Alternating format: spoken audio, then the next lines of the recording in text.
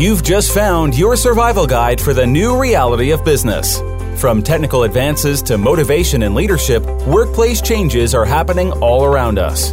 How can CEOs, leaders, and managers accelerate talent development, reshape culture, and succeed with purpose? By seeing what's coming and making the personal and organizational choices to do better. Welcome to the Future Proof Workplace with Linda Sharkey and Morag Barrett. Hi, welcome back, and thanks for joining us again on another what we hope to be a great show of Future Proof Workplace. And Morag, it's been a head-spinning week. What have you been up to? Little bit of this, little bit of that. So this week I'm doing two things. I have been working with a client. Design thinking was one of the new topic areas we're exploring, and resilience in change. So rather than change management techniques, it's the how do you stay in the game and replenish your batteries when you're surrounded by a lot of change. But that was the beginning of the week, and the end of the week, I am heading on vacation to Barcelona. Wonderful. Mm-hmm. Love Barcelona. That's such a great place. Never been. Looking forward to it. What about yourself then, Linda? What have you been up to? Well, I just had a wonderful sabbatical with some colleagues from the Brain-Based Leadership Organization, and we were going through similar kinds of things, talking about resilience and change in the brain and how you can leverage and understand certain parts of the brain that keep you in a more predictive mode, which would be more non-resilient, and how you need to address those modes and what you can do so that you can move into more purposeful, resilient kinds of actions and activity to keep you going forward into the future. It was a fascinating discussion. In fact, I'm going to be doing a couple of workshops on it and linking it back to our book and work. And I've been talking with the Discovery Channel, too, to be doing some things. So that should be loads of fun. I'm looking forward to it. Ooh, can't wait to hear more. Yeah. Oh, and as you know, I've been railing about talent management is so 20th century, and building capacity is where it's at for the 21st century. So I've been doing some things around that. It's been lots of fun. Never a dull moment. So that kind of leads us to our guest this week, Nigel Paine. And I'm so excited to have Nigel. I ran into Nigel through my colleagues at Duke Corporate Education, and we were at a conference together, a training conference in Atlanta, and it was a great experience. And I heard Nigel talk, and I said, oh, I love this, and I love this guy. And why he's so powerful, I think, in our discussions, Morag, is because a lot of what we talk about is how learning and education has got to adjust. And learning institutions really haven't changed since the mid-1950s, and they're still doing stuff that comes out of IBM and some of the other GE and some of the other leading thinkers. But the world has shifted dramatically, and the workplace has shifted dramatically. And Nigel really talks about how learning and development has got to make a dramatic shift as well. So, and I know it's what you talk about too. Yeah, I'm excited to learn more. Yeah. So Nigel's been involved in corporate learning for almost 20 years. He was appointed in April 2002 as head of BBC's learning and development. That had to be fun, Nigel. What a great job.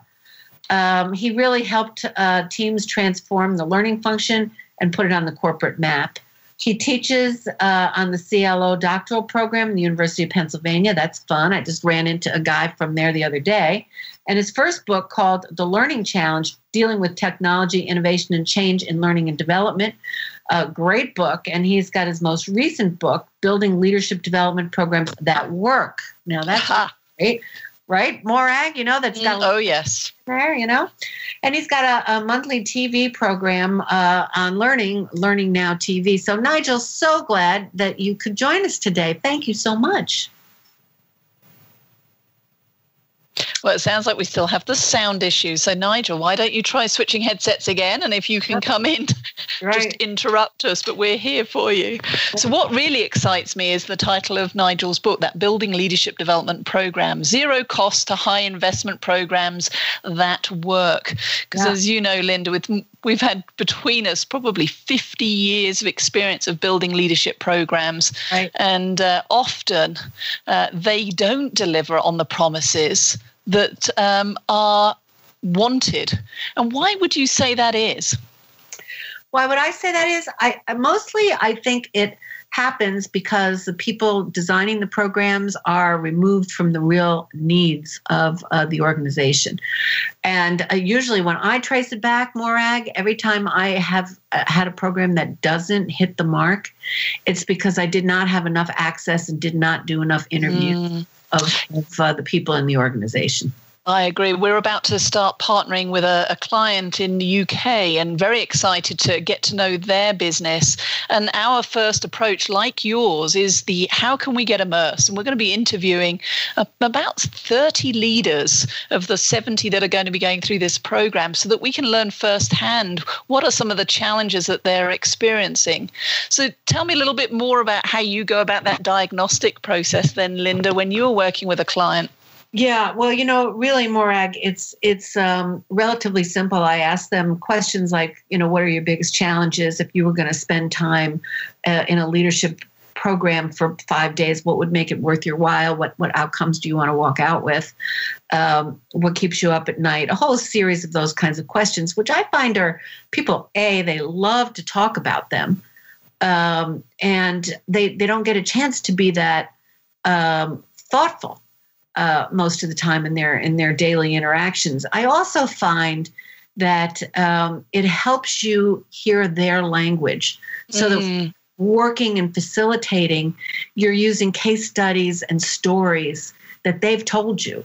Yes. And you're using language that they understand from their culture, not the jargon of the field. And that makes a huge difference. It does. It's interesting, actually, how quickly assumptions can undermine the success of a program. It just reminded me, we were working with an ice cream manufacturer a while back, and we were brought in because engagement was low, and we were asked to work with those who are working on the manufacturing line to see what we could do. And it was perceived by management as being a compensation issue.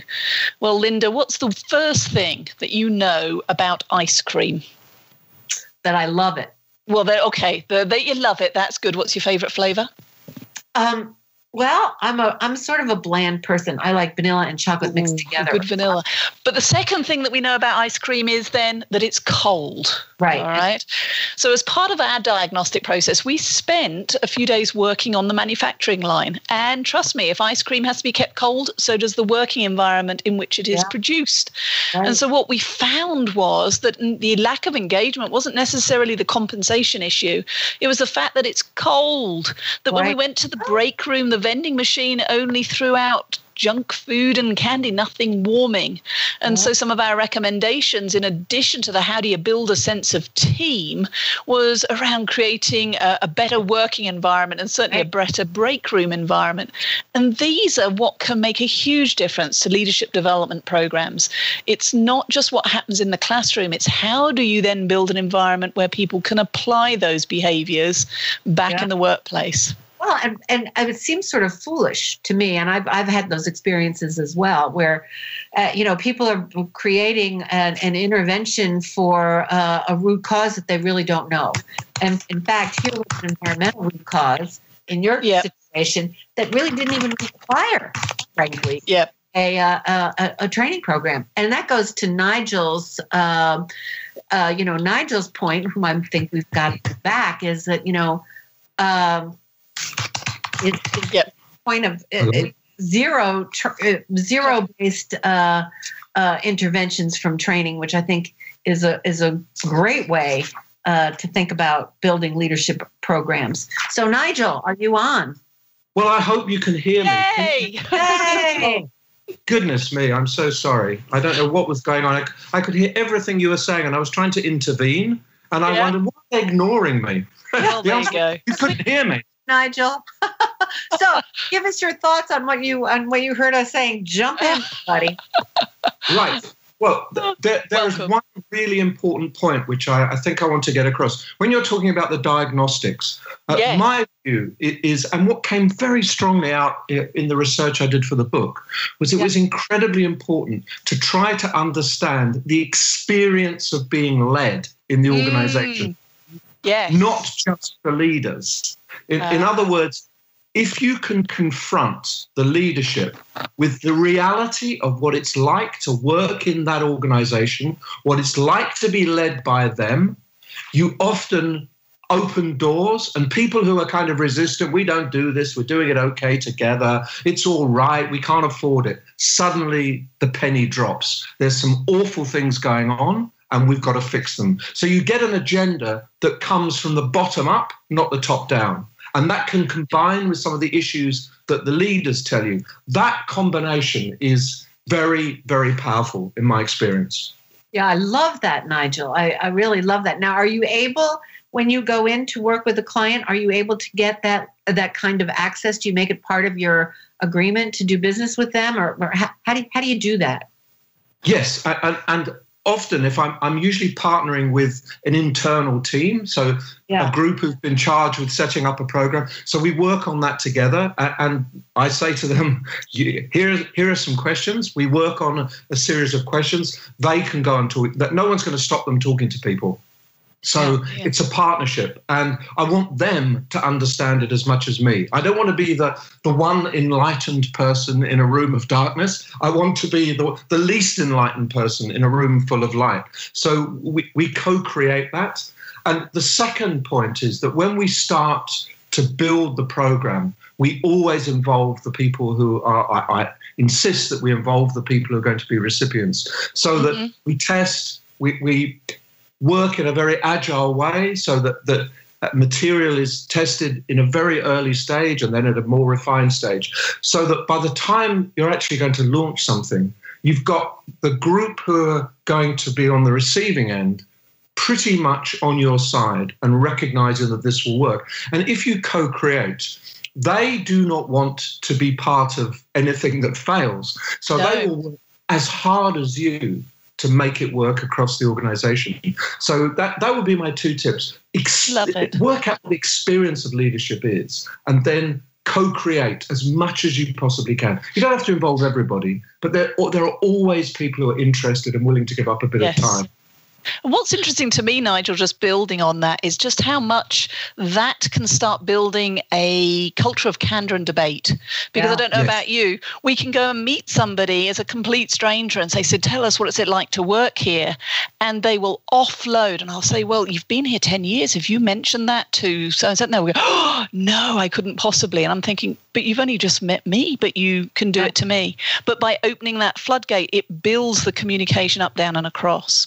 Yeah. Yes, that's exactly right. Because part of what makes leadership development programs work is to create an environment where you can tell the truth and where you can admit failure, admit weakness. And one of the things that I really insist that happens is that we don't think of programs, we think of continuums. So that you finish the formal bit maybe, but then there's a whole bunch of other areas to continue the work. And the best programs, the leadership group themselves, fix it themselves. Because if they're opening up, they're telling the truth, they're admitting where things don't work, they're committing to doing things together, you get that behavior change, which is, to me anyway, is the absolute bottom line. If nothing happens, you've wasted your money. However wonderful the experience was, you've actually wasted your money.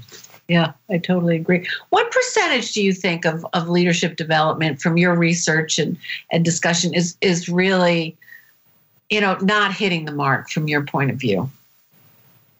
I would say the majority. I would say maybe 60% is not hitting the mark.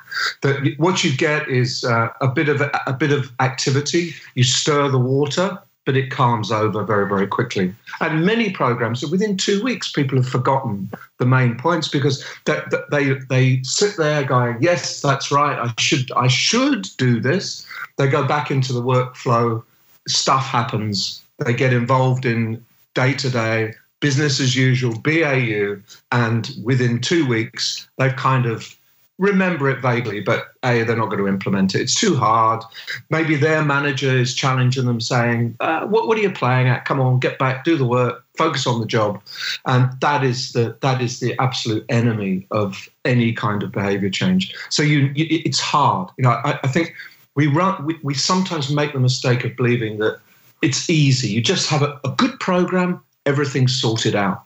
It's not true. That to change people's behavior, sometimes you're digging into entrenched habits that have maybe been 10 years in the making, and you don't change those in an afternoon, telling someone what to do. You change it by them experiencing the benefits of doing things differently, and by continuously rehearsing it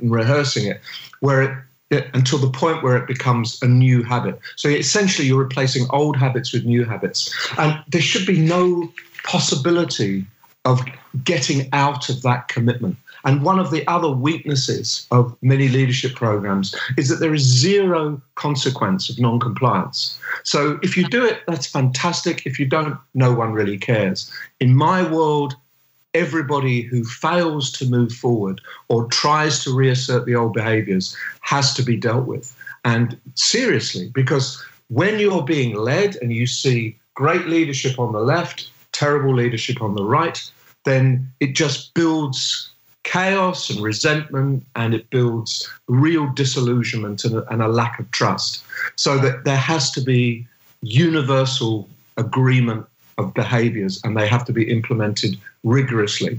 And so it's tough. I do not go in saying this is easy. I go in saying this is really, really hard. But if you want it to work, we can make it work. And that's the bottom line. If you want it to work, we can make it work. But don't go half measure. Don't compromise. Don't say, well, she's a really powerful person in the organization. We don't really want to upset her. Oh, yes, you do. That's the very person you want to upset. So if the rest of the organization see things changing, they'll go with you for the most part. But if they see nothing happening, they just see it as, yet another jolly, yet another big investment in the top group, yet another lack of activity, lack of outcome. So all these things are important. So Nigel, how do you specifically, because obviously there's a front end component here where people go through this experience and they understand the behavior. Can you share with our audience how you keep the behavior change piece alive, which, by the way, from our study of neuroscience, we know that people can and in fact will groove new behaviors if they're supported correctly in it. So how do you keep that alive so the new behaviors do in fact take root and take hold? I suppose the fundamental key to it is to have your line manager working with you. I remember seeing some research which said that where the line manager helps you develop your own action plan and then works with you on implementing that action plan, there's a 70% greater chance that things will change. So if you have no line manager commitment, then you can almost kiss the implementation, kiss the impact goodbye. But if you can sit down with your line manager who has some evidence, that person has worked with you, understands what you really need to get out of this program, the drivers that you need to emphasize, helps you set up a personal action plan. You go through the program, working on elements of that action plan, and then critically, when you leave the program or whatever it is, the experience, that line manager will work with you to keep an eye on things, to help support you, coach you into those new behaviors. So I always say that you really won't see a huge amount changing for 6 months. But in 6 months, would you like me to do once a week or phone you? If you're having difficulty, call me on this number. You end up with this kind of support infrastructure where no one will fail because no one is allowed to fail. So that it's a kind of all of us together or no one. Not this is all about focusing on individuals. That's why I call it leadership, not leader. We used to focus on leader development. It's all about individuals, but it's not. It's about an ethos. It's about something that runs through the organization that encourages people to follow, want to work with those leaders, and feel that that leader's job is to get the best out of me, who reports to him or her. So it's creating that culture of continuous improvement running through the organization from the point at which you kick off whatever it is that you kick off a program, or more often than not, an experience. And I think the one weakness in my book is that it's called leadership development programs, and it shouldn't really. It should be building leadership development that works. And that may be programs. but there are plenty of other alternatives. Yeah, so tell me a little bit more about the semantics then, the difference between programs and or experiences. Where are they the same? Where are they different? Tell us more about that, Nigel. An experience, a program is a structured piece. A program is you're going somewhere, you're doing something over a period of time. An experience can be being put into a different part of the organization for 2 weeks. It could be being sent to another part of the country or a different office of the organization where you're kind of living something. You're not actually having a structured learning experience in front of you. And often those two things combine. So for example, one organization I worked with, they didn't have a huge amount of money, but they had some. So they took a group of leaders into the National Gallery in London, and they took them to one painting, and they made them sit for 20 minutes looking at this one painting, which many of them found excruciating. And they were told, no phones, just look at this painting. And then after they looked at it, they discussed it a bit. So what are you seeing? What is it doing to you? What is it telling you? After that discussion, which lasted about another 20 minutes, they brought in a curator who's an expert in that area, who then talked for half an hour about what was going on in the painting. And you could see the scales falling from people's eyes. Wow, I never saw that. Wow, yes, of course, I get that now. And they're going back into the office. So what the point of it was to say, what you think is happening might well not be what is happening.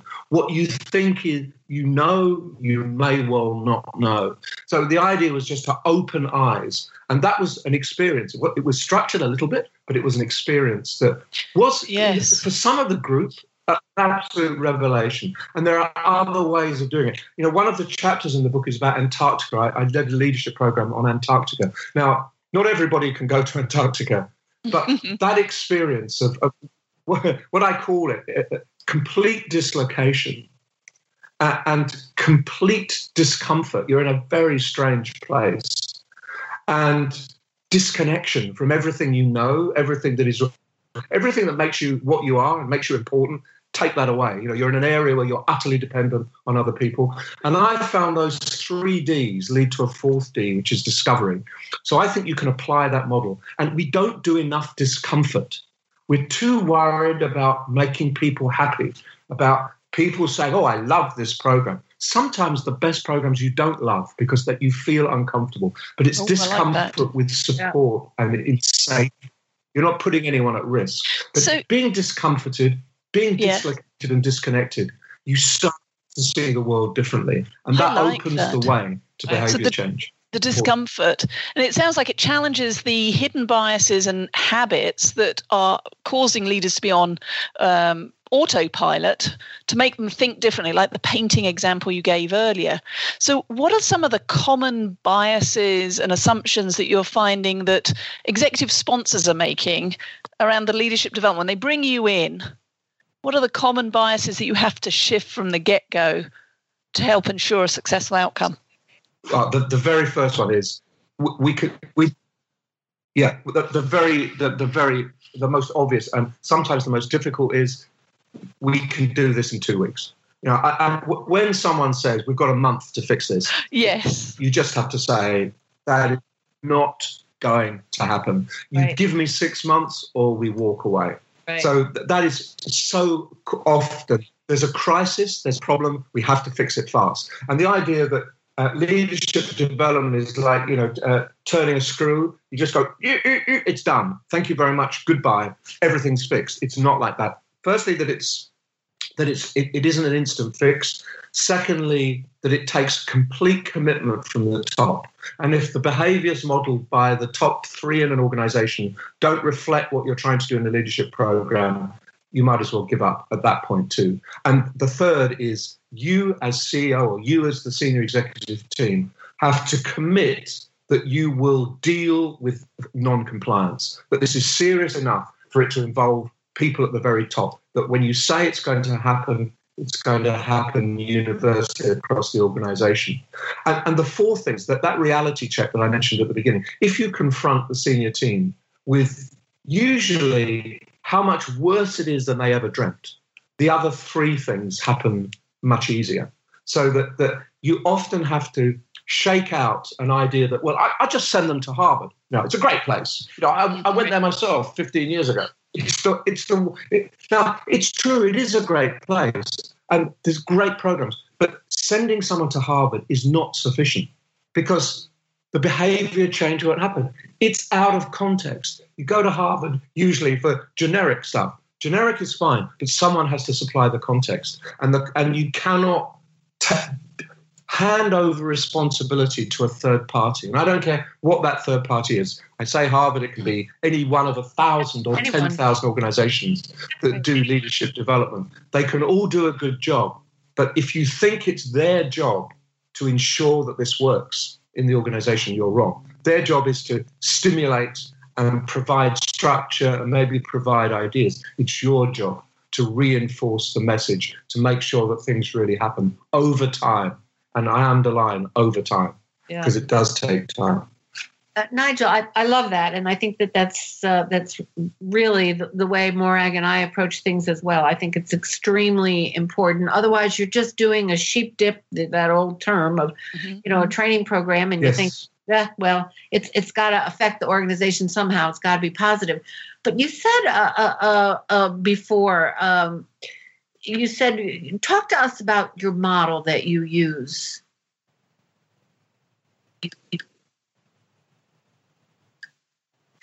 Are you there, Nigel? You asked me about what model I use. Yes. I don't. Okay. I don't. One of the things the research indicates to people is that it didn't matter what model you use. That don't spend all your time agonizing on the difference between servant leadership, ethic leadership, resonant leadership, whatever it might be. They're pretty much all the same. And if you took the outcomes and dropped them in a hat, you wouldn't be able to pick one out and say, well, that's definitely a resonant leadership outcome. They're mostly the same. I think the model is less important than the process that you use to make that model come alive. So that what I always do is create a before, a during, and an after. And the before is very, very important. You prepare people for that experience, and you prepare them by getting them to recognize that there are things they need to fix, and that there's things that need to be fixed in the organization and things that need to be fixed personally. So that ultimately a successful leadership development experience or program emerges with individual agendas for every single person, not generic, just do all of you this kind of thing. So when someone says, I understand that, but for me, I need to do this, or I need to go further, or I need to explore more, or I need more help than the average participant, that's where I start to think it's a success. And to define the program is based around what you said right at the very beginning of this conversation. You define the program around where the biggest needs are for the organization. What will move the needle? Where are the real issues that the organization is grappling with? So if it's worried about disruption or it's beginning to be disrupted, that's the kind of focus. If it needs more creativity, more agility, more innovation, that's the focus. If it's fixing basic behavioral issues where people are treated badly, there's a negative culture, there's a lack of trust, that's the focus. So I think if you go in with, well, we're going to do this, regardless of what you tell me is an issue, you're kind of setting yourself up for it not to work very well. Huge failure. Yeah. Does that make sense? So I'm Nigel, on the other end of the scale, then tell me what's the impact then of a well-led organization? It's just like chalk and cheese. That a well-led organization is made up of empowered individuals, staff who feel they want to get up in the morning and go to work, staff who feel to a limited degree autonomous, motivated, trust the organization, feel they're going places, feel the organization is a great place because that is going places, and just produce so much more outcomes, output, than organizations where there are bitter, twisted disillusioned, unhappy staff.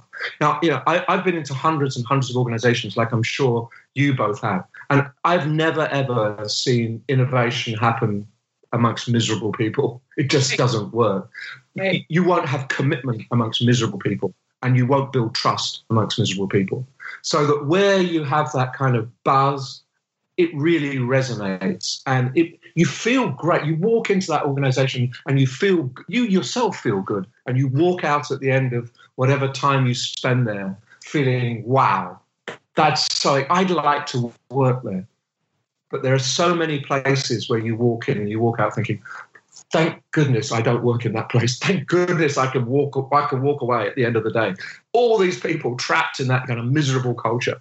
So I think it's very, very important to create that sort of well-led, positive, empowered organization. And in this world of so much volatility and change, if you haven't got people who care, then they kind of let the organization fall away under their feet and go, well, not my problem. Not my problem. I'll walk away. I'll find another job. Interesting. So how do you, you pose this question, which I really love. What does the future workplace look like in your mind's eye? Yeah, I think that's a very interesting question. I'm thinking a lot about future workplaces because there is so much churn around what do we mean by work. Yeah. I'll give you a few examples of future workplaces. The first one is the question of who works there is very complicated because there are some people who work full-time, some people who work part-time, some people who are on contract, some people who are brought in for X number of days, not as contractors, but as external experts. You have contractors, maybe subcontractors. You have people who work for other organizations but actually work in your organization. So even just putting your finger on who works there is very, very difficult. And that requires an awful lot of care and skill in leading those sorts of people. When you've got 6 people in the room and there are 4 different employment modes sitting in front of you. So that's different. The second thing is that I think the physical nature of work is changing. And what I mean by that is not that everyone's going to work, but that where you have a physical, you turn it into a place where people can physically interact, that feels open and feels like dialogue and narrative. And it doesn't feel like slammed doors, closed spaces, boxed-in environments. And so therefore, the physical space has to echo the kind of place that you want to build. And thirdly, incredible flexibility. That the idea that people have to turn up to work at a certain time and must stay until I think we'll look back in 20 years and go, what were we smoking? What a crazy idea. Now, the idea that you disempower women, you disempower people with sick relatives, you disempower people who prefer to come in, work really early or prefer to work really early. I think we're dealing with increasingly output measures, not input measures. In other words, you do your job. You communicate, you're part of a team. And how you achieve that is kind of up to you. And increasingly, there are these places that I call third space, but I suppose that's not a very elegant term. What I mean by that is there are places that are not home, not work, but somewhere in between that people converge in. Like WeWork, for example, has got huge because of the third space idea. So that companies take a table. They don't take an office, or they allow 50 or 60 staff to, as an alternative, to work at that table. And that table is a communal table. So people talk to other people, they get to know other organizations. But it's not having to be kind of tied to home.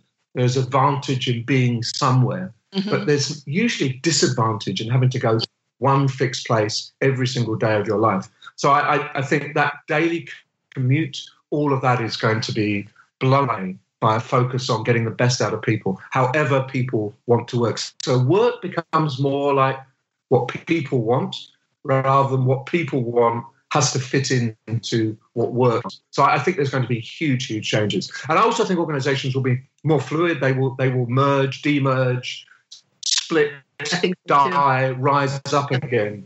And even very, very big companies will remake themselves on a much more regular basis. The way that GE is going through a lot of trauma at the moment, but it's trying to remake itself as a digital manufacturing organization. That is a massive, massive shift, but it has to do it because even a company as powerful and successful as GE needs to recognize that there are dogs barking at the door and ready to break down if they don't get it right. Go ahead. Technology is obviously one of the biggest enablers, and it's become ubiquitous. We both notice it and obviously ignore it in how we do work and our attitude to work. And I know that in your book, Building Leadership Development Programs, Zero Cost to High Investment Programs at Work, you've got a whole chapter on technology. So it's not new in the learning environment, but what's different now that makes it sticky versus next, multiple guess question, let's move on? How have you embraced it in the programs and the experiences that you are co-creating? It's because the world outside work has changed. I'm holding my iPhone in my hand. Mm-hmm. It is rarely more than 2 feet away from me. Maybe in extreme cases, I'll put up with 3 or 4 feet away from me. But essentially, this device, which is got multiple, it's unique. My iPhone does not resemble probably anyone else's iPhone in the entire world because I choose certain apps. I use it in particular ways.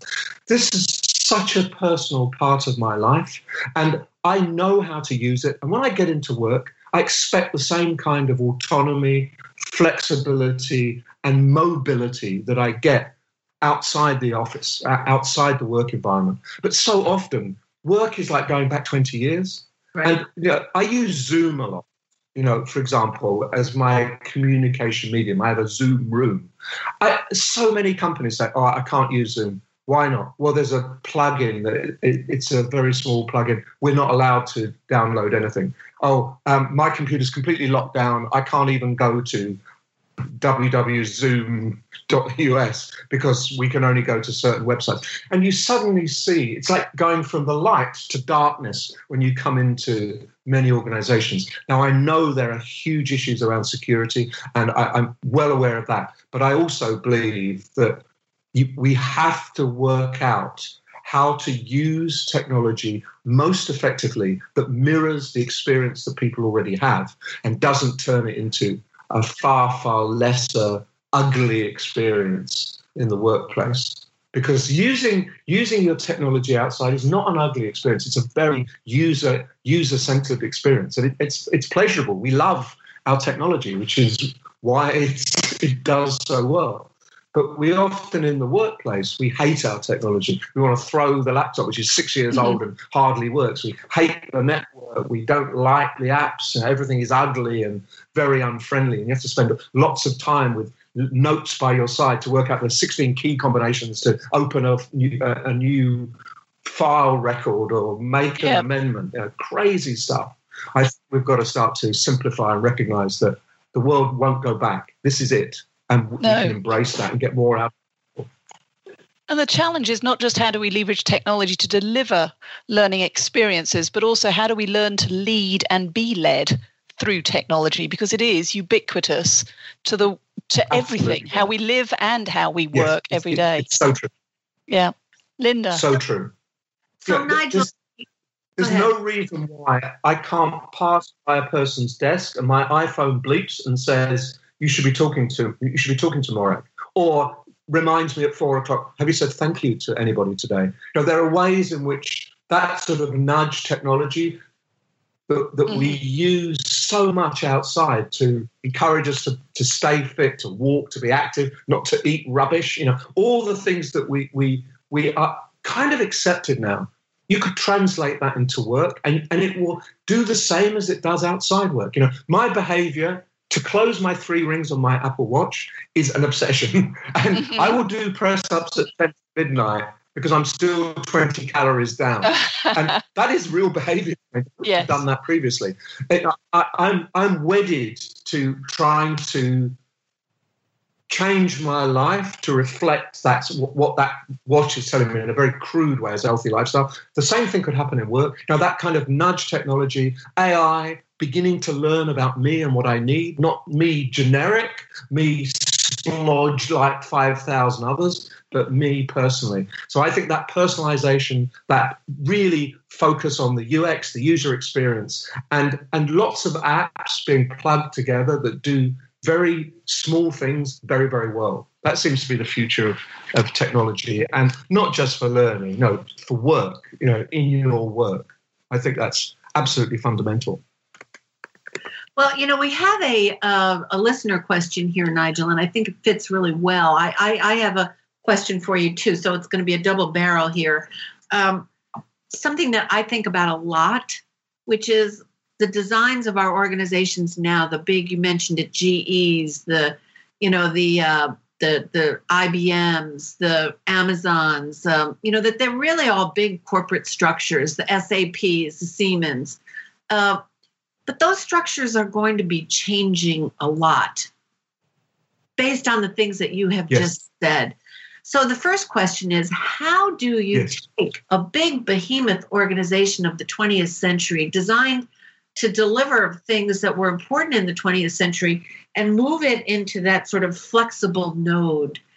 And then the question from our listeners is, do you see businesses changing for the better or for the worse? Which I think is a powerful question. So can you grapple with both of those at the same time? Yes, it is. I'm going to turn lots on this. Yeah, so I wouldn't say they're changing for the worst. I think that we're probably at a low point. I think that most people are under ridiculous amounts of pressure, are dragged in 16 different ways, focus only on surviving the day or the morning or the hour, have far too many pointless meetings, are held to account far too often without ever being given respect and autonomy. I think we live in low trust organizations for the most part.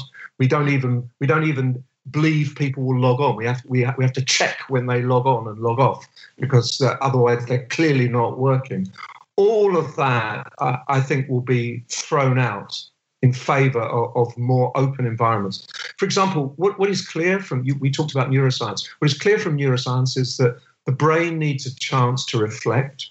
Yep. People need a chance to reflect on what they're doing in order to improve, reflect on what they're doing in order to build for the future. And yet we build their lives in a way that not only do they not have time for reflection, but they're punished if they even blink without being focused. So things really do have to change. And I think it can't get any worse, because I think that there'll be a big stuttering in the economy if things get any worse. And if you take a company like GE, the big thing that GE did was they moved their headquarters from kind of sleepy suburbia, where it was a very closed environment, where you could go there but only by invitation, to a completely open environment in Boston on the waterfront, where in the dockside, where it's glass, where they're having small enterprises based there, where they're encouraging the public to come in, where it's smaller,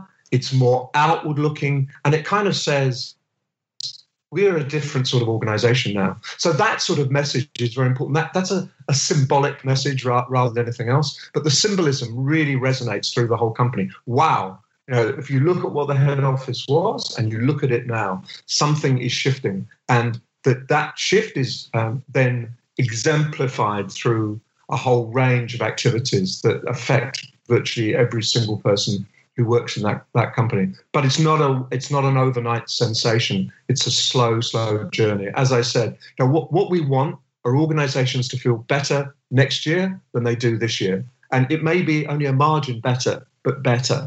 You've got to have that sense of moving forward. Too many organizations is actually worse. Fewer staff doing more jobs, for example, cutting out layers and then expecting everyone else to just infill without redesigning the workplace and redesigning the workflows. So I think there are going to be some much bigger attempts to think about how we can work better, and maybe starting from if we didn't have this, how would we start from scratch? To more radical rethinks about workflows, because there's so much redundancy built into many workflows, so much needless, pointless work, so many needless, pointless meetings, so much checking up, too much checking up, and too little autonomy, too little mastery, and too little sense of, I achieve this. This is my area. I can drive this, which is what people want and crave. And when you go into those great organizations,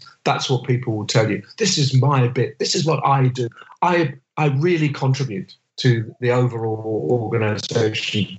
Whereas in many places, people have no idea what they do, how much it contributes, if at all. So I think there's some radical thought about the future of work that's going to occur. And it's going to occur not for just because it's a good thing. It's going to occur because we need to thrive and we need to survive in this increasingly disruptive external environment. And if we don't thrive, then we will die. And we thrive because our people thrive. We can't thrive in a miserable, non-innovative, non-creative environment where there is no such thing as agility.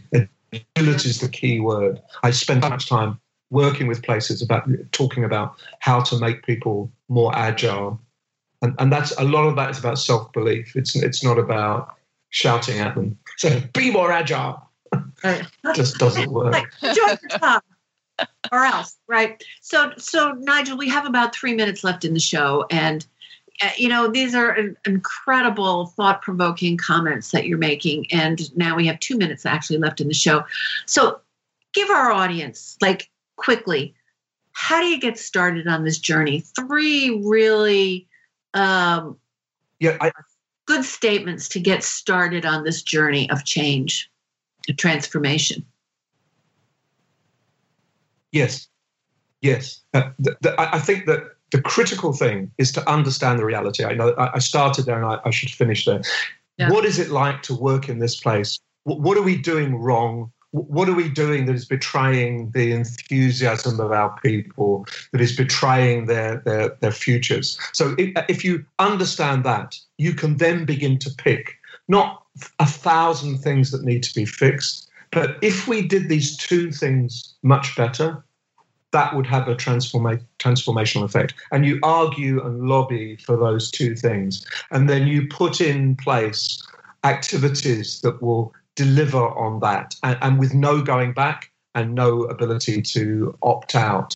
Yeah. So if you can get those 2 things working, then people believe that you can make things better, and then you've got an agenda going forward. So it's really, you've got to be very careful in picking those 2 things. They've got to be higher profile enough they will make a difference, but not so unbelievably complicated and difficult that you're just on an endless slog trying to make it happen. So 2 things that will be impactful, that are relatively straightforward to deliver, that will make people's lives better in the workplace and make them recognize that the place is on the move. And once it's on the move, then the people in the organization will tell you what has to happen next. They will guide you because they know, they all know what will make the place better. But if you couple that with the vision from the top, the purpose from the top, you have a real sense of energy and movement. I love that, Nigel. It's great. How quickly, Nigel, we're at the end of the show. How do people get a hold of you? Well, very easily. I've got a bizarre Twitter handle, which is eBase, E-B-A-S-E, and there's a long story there which I won't bore you with. My email is nigel@nigelpaine.com. That's very easy. On LinkedIn, I'm Nigel Paine. On Facebook, I'm Nigel Paine. I'm very easy to find. If you Google me, I come up first because not many people have got this bizarre name that I have. So you can find me. I'm very happy to enter into conversations and dialogue with people. So I'm very, very pleased with that. If you want to buy the book, then Kogan Page is the publisher, Kogan Page. They'll send it post-free to the US. And if you put in a code, which is Friends of Nigel, which is all one word, Friends of Nigel, you get a big discount as well. So, please talk to me.